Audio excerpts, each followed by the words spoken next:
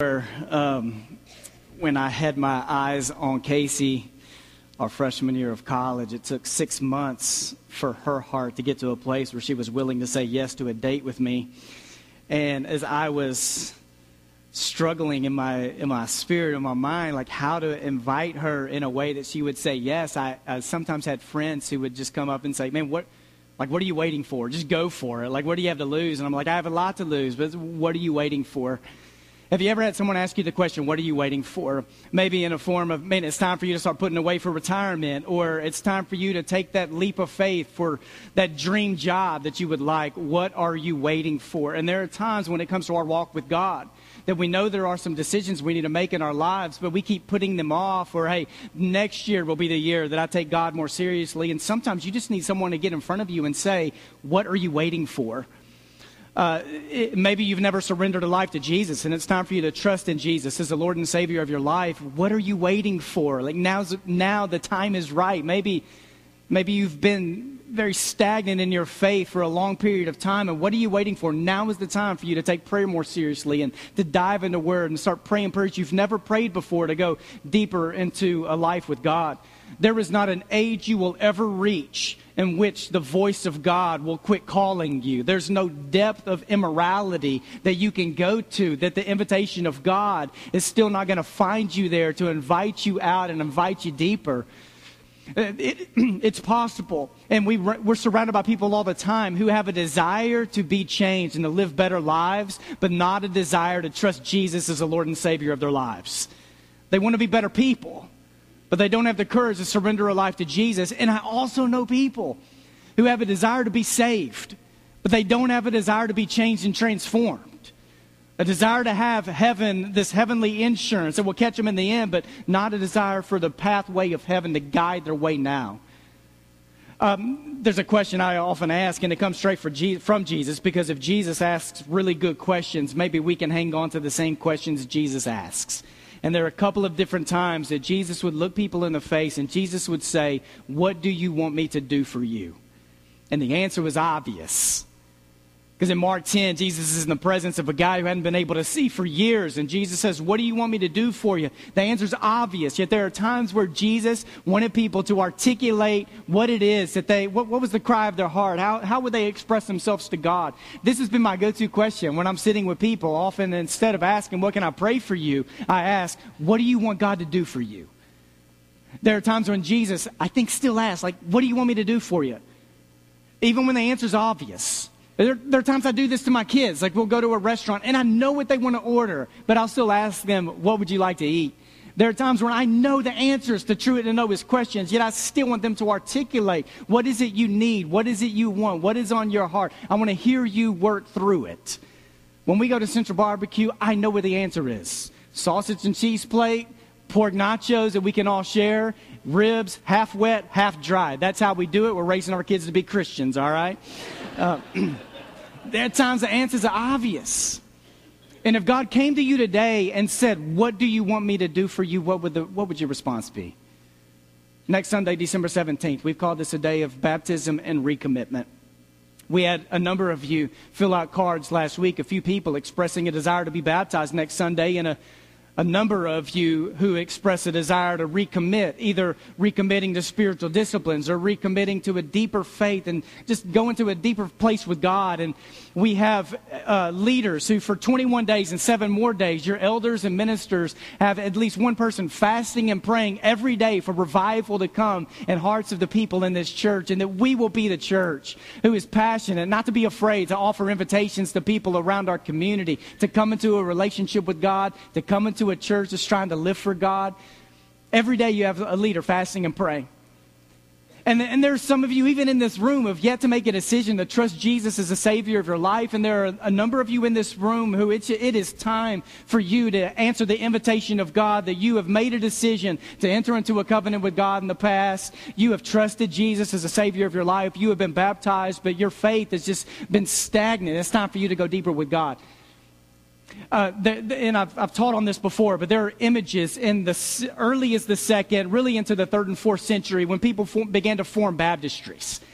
And if you'll go to the first image, Now, up until this point, like, people were baptized in lakes and rivers and streams. In fact, they were encouraged to do so. But then they started building these baptistries.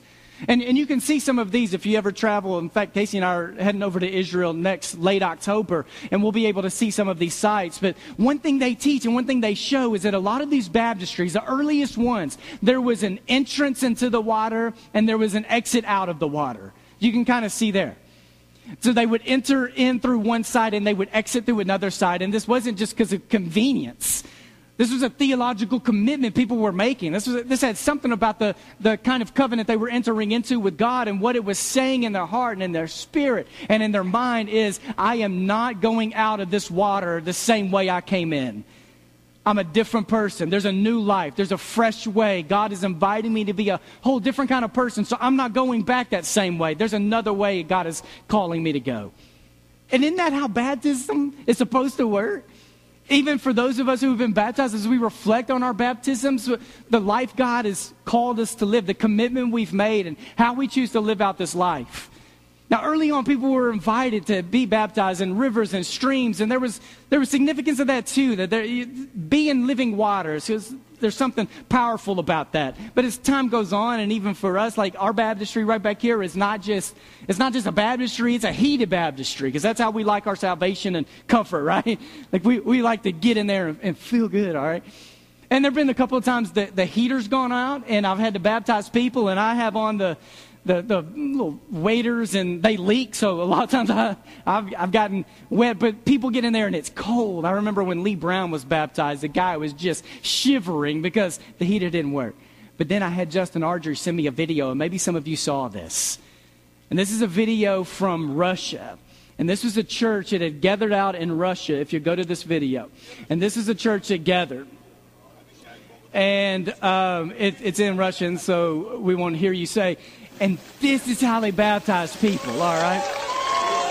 And not just one, there was a line of people.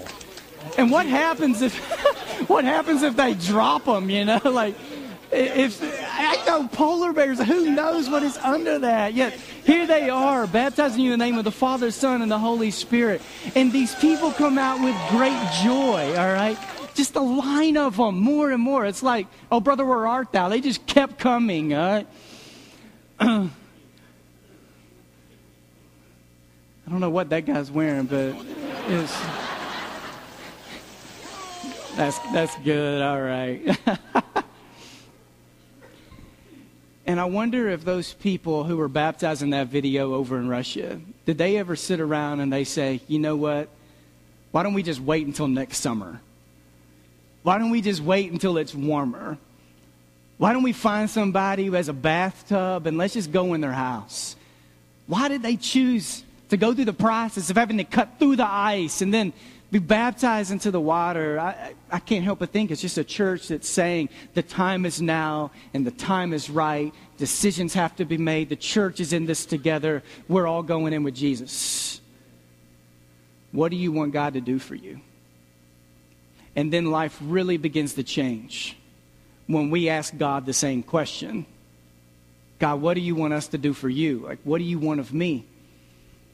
I want to talk this morning about that life with God is not just about a belief system. It's about a way of life. I want to take you on a journey this morning. I want to talk about light and darkness. I want to talk about freedom and liberation and how God leads us on this path. And hang on, because I want to go to a couple of different places in Scripture to take you on this journey. Open your Bibles to Exodus chapter 13. That's where I want to begin today.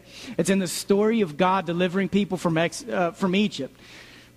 This is a story of people who have been slaves for 400 to 450 years. God is in the process of setting them free. And here's Exodus chapter 13, verse 17. Here's what it says. When Pharaoh let the people go, God did not lead them by the way of the land of the Philistines, although that was near, for God thought, if the people face war, they may change their minds and return to Egypt. So God led the people by the roundabout way of the wilderness toward the Red Sea.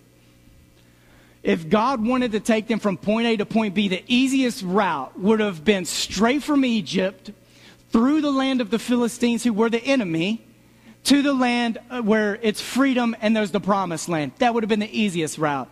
Yet what you hear in your Bible is God thought. You don't always see in the Bible what God thought. Sometimes you hear about what God says. Most of the time you don't hear about what God thought. God thought, if I lead them by that way, they're going to want to go back to Egypt. So God led them the roundabout way.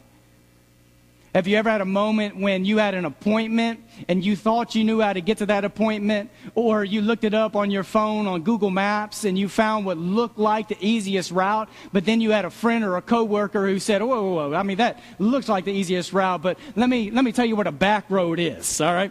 Let me tell you a different way you need to go, a roundabout way. And maybe that worked out for you, maybe it didn't.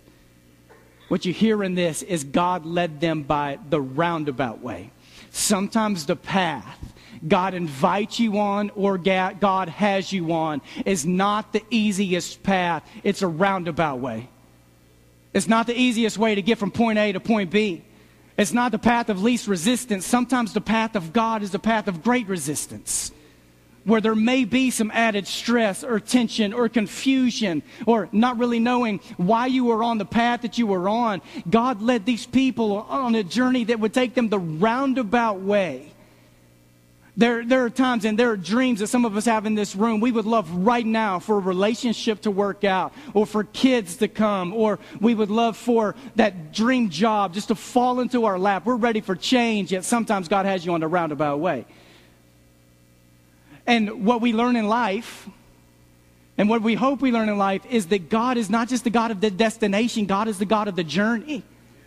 He's not just the God revealing to you what the promised land will look like. He is with you through every step of this entire way. Even if it's a path that may grow some blisters and some pain. I've learned in my life the people I want to follow, the people who I know who look the most like Jesus, are usually people who have deep wounds and scars because they have lived and experienced a lot of life. God leads them the roundabout way. Then you read that the Israelites went up out of the land of Egypt, and they were prepared for battle. And Moses took with him the bones of Joseph, who had required a solemn oath of the Israelites, saying, God will surely take notice of you, and then you must carry my bones with you from here. So I don't know why. I mean, it hits me as kind of funny. Like Joseph made this promise that, hey, wherever you go, my bones need to go. So they boxed up his bones. Yeah, back then, like a word of mouth, a covenant like that was deep. Like you didn't break it. So there are all these possessions that the Israelites, that the people of God are taking with them out of Egypt on this journey. And they didn't have a train or a helicopter or U-Hauls. Maybe they had wagons or forms of like a wheelbarrow or something to help them out. They had all these possessions.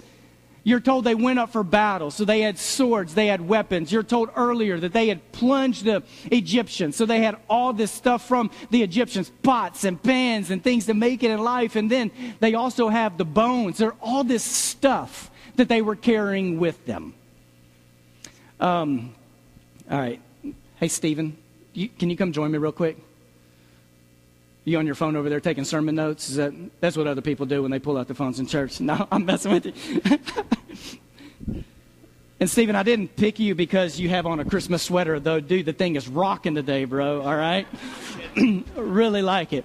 There are times I shop at the Kroger at Highland and Poplar. I don't know. Do you guys shop at a Kroger? Every now and then. All right. There are times where I go in and Casey has sent me to get 4 items, and I get home with like the wrong 4 items, because I go in and I trust my memory. My memory's really good, but I get in and I start, like, there's all this other stuff that I want to hold and carry and have. Do you ever do that? Yeah. There are times I go into Kroger, and if I need to get milk or creamer, like I'm going in to get 2 items, it's in the back left. But on the way there are all these other items I start to get, but I went in only needing to get 2 items. So sometimes what happens is like this, all right? I go into Kroger, and I'm like, man, I've really got to get some coffee, so I want you to hold that. And then as I start going around, I'm like, man, my boys, the older they get, the more they stink. We need extra dryer sheets, all right? Bunch of dryer sheets. My boys love goldfish. So then I'm like, man, you know what? We're almost out of goldfish because they go through them quick. We're also in need of a lot of paper towels. And then we're having friends over, and we drink the drink that Jesus drank when he was young, Dr. Pepper, all right? And then, for some reason, I also need some envelopes. And then we go through chips in our family. The lifespan of chip. Hold up, dude. Goldfish. hey, this stuff's empty, but just act like it's heavy, all right? Okay. And then, can you get that right there? Okay. And then has anybody else ever shopped at any place where you went in for 2 items and this is what you ended up looking like going through a grocery store? Show of hands. Because sometimes I get to this point and people are like, hey man, do you need some help? Or you can go get a buggy. But I am committed at this point that I will make it to the items, 10 items or less. But sometimes I end up carrying more than that, all right? And you know what would be so easy? It's for me to either start over or go and get a buggy or a bag and put the stuff in there so I could carry it. Now, are you okay? You all right? Yeah, hang on right there, okay. All right, here's what often happens in life. All this stuff that we carry, and if we would just trust that there is a container or a bag that we could put everything in, would make it so much easier. For the people of God traveling with all those possessions, I'm not suggesting that they look like this. I am saying that in their hearts, they were carrying around some truths of God.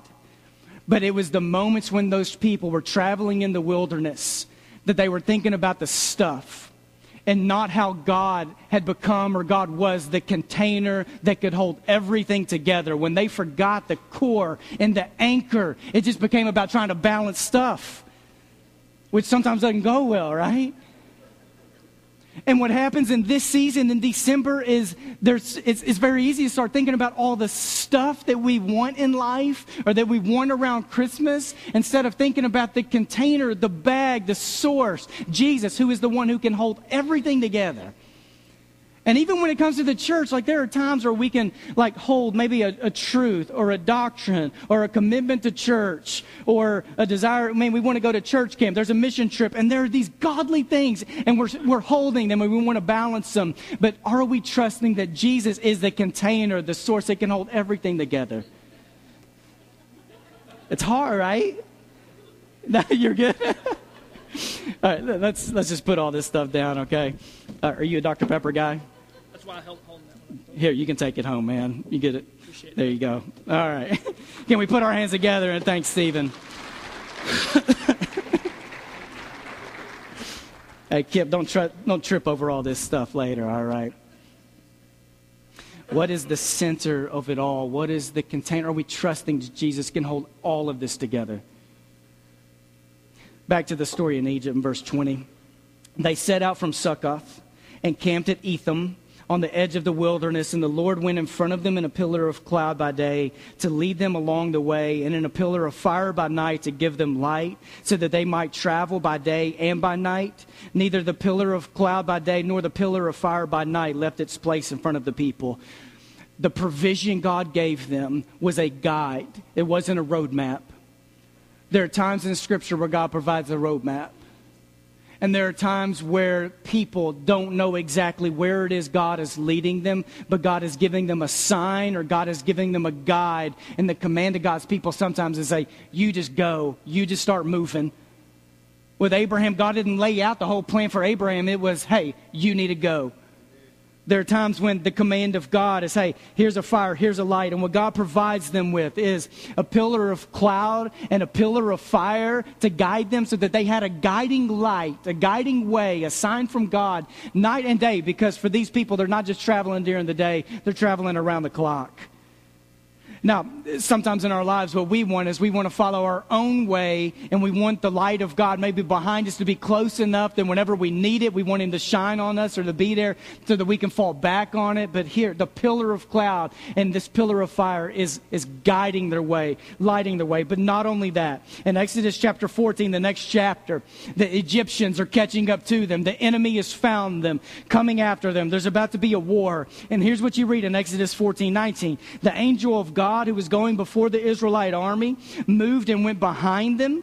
And the pillar of cloud moved from in front of them and took its place behind them. It came between the army of Egypt and the army of Israel. And so the cloud was there with the darkness, and it lit up the night. One did not come near the other all night. And then Moses stretched out his hand over the sea, and the Lord drove the sea back by a strong east wind all night and turned the sea into dry land, and the waters were divided. And the Israelites went into the sea on dry ground, the waters forming a wall for them on their right and on their left. Do you ever visualize this happening at night? It's at night, and God is dividing the waters and lighting their way. The Egyptians pursued and went into the sea after them, all of Pharaoh's horse, chariots, and chariot drivers. At the morning which the Lord in the pillar of fire and cloud looked down upon the Egyptian army and threw the Egyptian army into panic. What God does for his people is he lights the entire journey for them. And there are times when the fire is ahead, leading the way. And then there are times when the fire of God and the light of God is about provision and protection and separation from light and darkness and from good and evil. God's will, God will, he will be all over your entire journey, behind you, in front of you, beside you. And sometimes if you want to see the light of God in your life, close your eyes to everything else in your life, and you may be able to see it more clearly. What the light of God and the fire of God does, if you read your Bible, if you look at your Bible, almost anywhere there is deliverance and freedom and a journey to deliverance and freedom, usually light and or fire is involved in some way. That God is lighting a way. He is setting a fire that will either show a way or burn in a heart. It's the way to salvation. It's the way to deliverance. And when the fire of God comes, it is also to purify and to change and to make a heart right for God. Donald Miller says in a book he wrote, a general rule in creating stories is that characters don't want to change. They must be forced to change.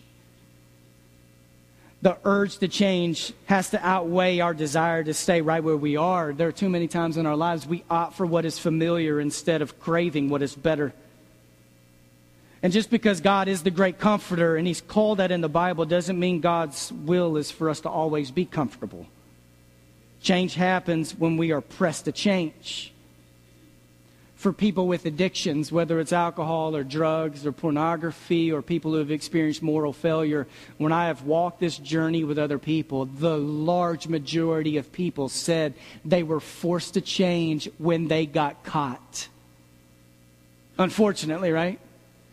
It's when they got caught. It's when a wife found something on a phone. It's when when it went public. It's when someone found out what they were doing. They got caught, and then there was a desire to change. And when this happens in relationships, a lot of the times the people who just figured out something, their journey of grief and brokenness has just began. But what I have found with those who have been caught in their sin or their rebellion is that for them there's almost this sense of freedom. And sometimes what I hear from them is, when I got caught, I realized how exhausting it was to cover up my tracks, to keep telling lies, to know what lies I told.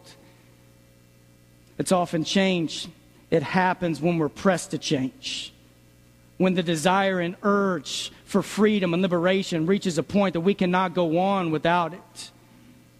When God delivers, when God lights a fire, when God is pointing us in this way of freedom, often light and fire is involved. This is true in the creation story when God is lighting the world to create. This is true with the way John talks about the coming of Jesus into the world. John doesn't talk about Joseph and Mary and mangers and baby Jesus. For John, it was light was coming into the world.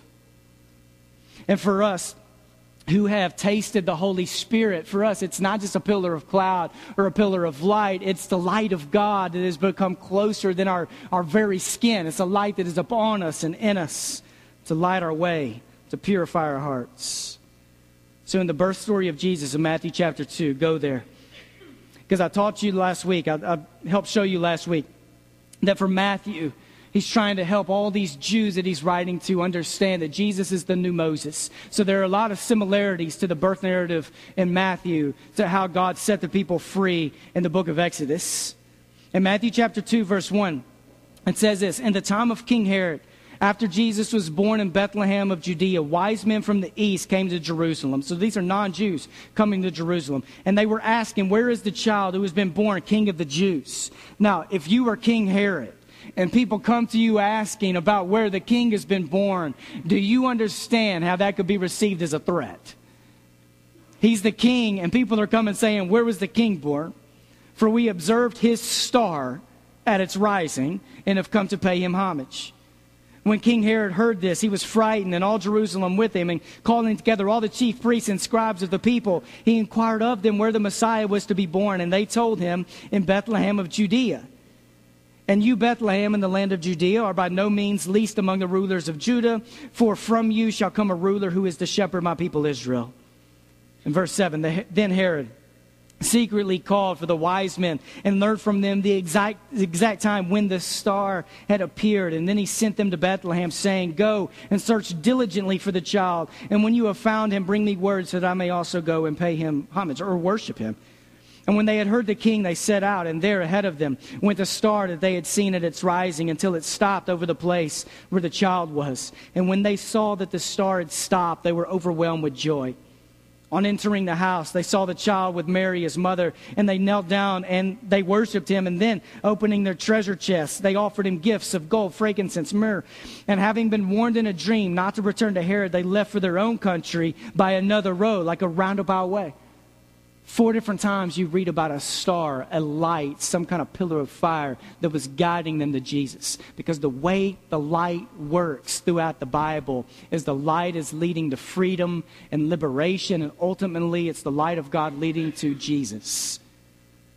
It's the light of God that is still breaking into our lives, leading us and pointing us to Jesus, to who he is, to his character, his nature. And when this light is leading us to Jesus, our way becomes more clear. It's the light that keeps breaking into our lives, reminding us God is not through lighting your way. God is not through blessing you. God is not through using you. He's lighting your way. He's lighting our hearts. He's bringing a fire. So, I was reading not too long ago that for the U.S. Naval Observatory, they talk about how there are 3 different forms of twilight. That there's the civil twilight. And this is that moment in the day when you're driving and maybe late afternoon and it's kind of getting dark, but you kind of have to ask yourself, is it time for me to turn my lights on in the car or not? It's the civil twilight where the sun is beginning to set. You can still see, you can still function, but you know that twilight is coming. It's civil twilight. Secondly, there's nautical twilight. And this is where the sun's almost over the horizon. There's barely a little bit of light. Some of the stars are beginning to appear in the sky. Yet in nautical twilight, if you are outside with friends, it's hard to read something in front of you. You still need a flashlight or maybe some kind of light to see what's going on around you. And then there is astronomical twilight, and this is the moment when the sun has set.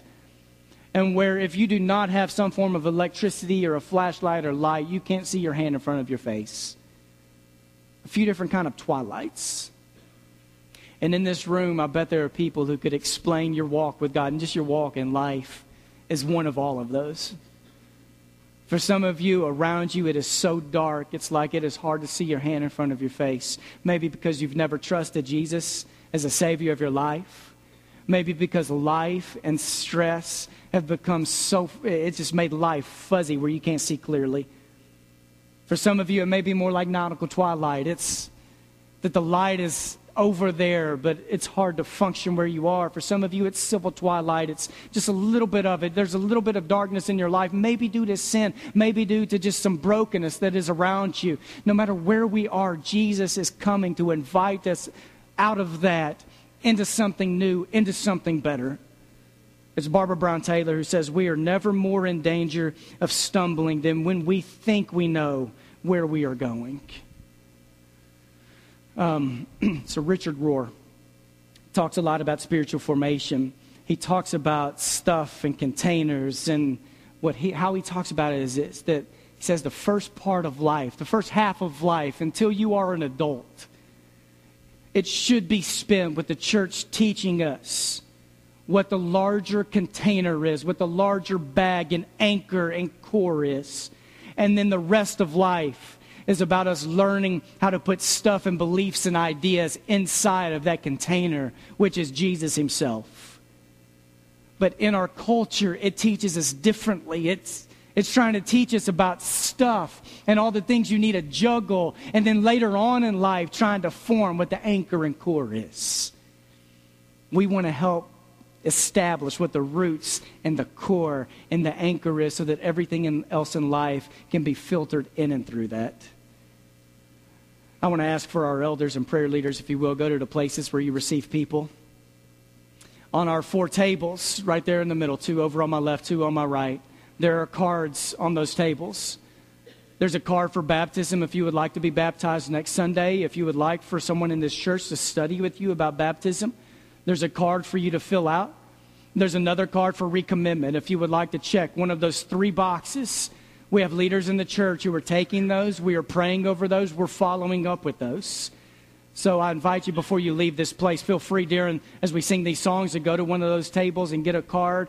Or after worship is over, feel free to go by and check one of those boxes and give us a way to follow up with you. If there's another need in your life, please come forward. We have elders in the front to receive you. Let's stand together. Let's sing a couple of songs.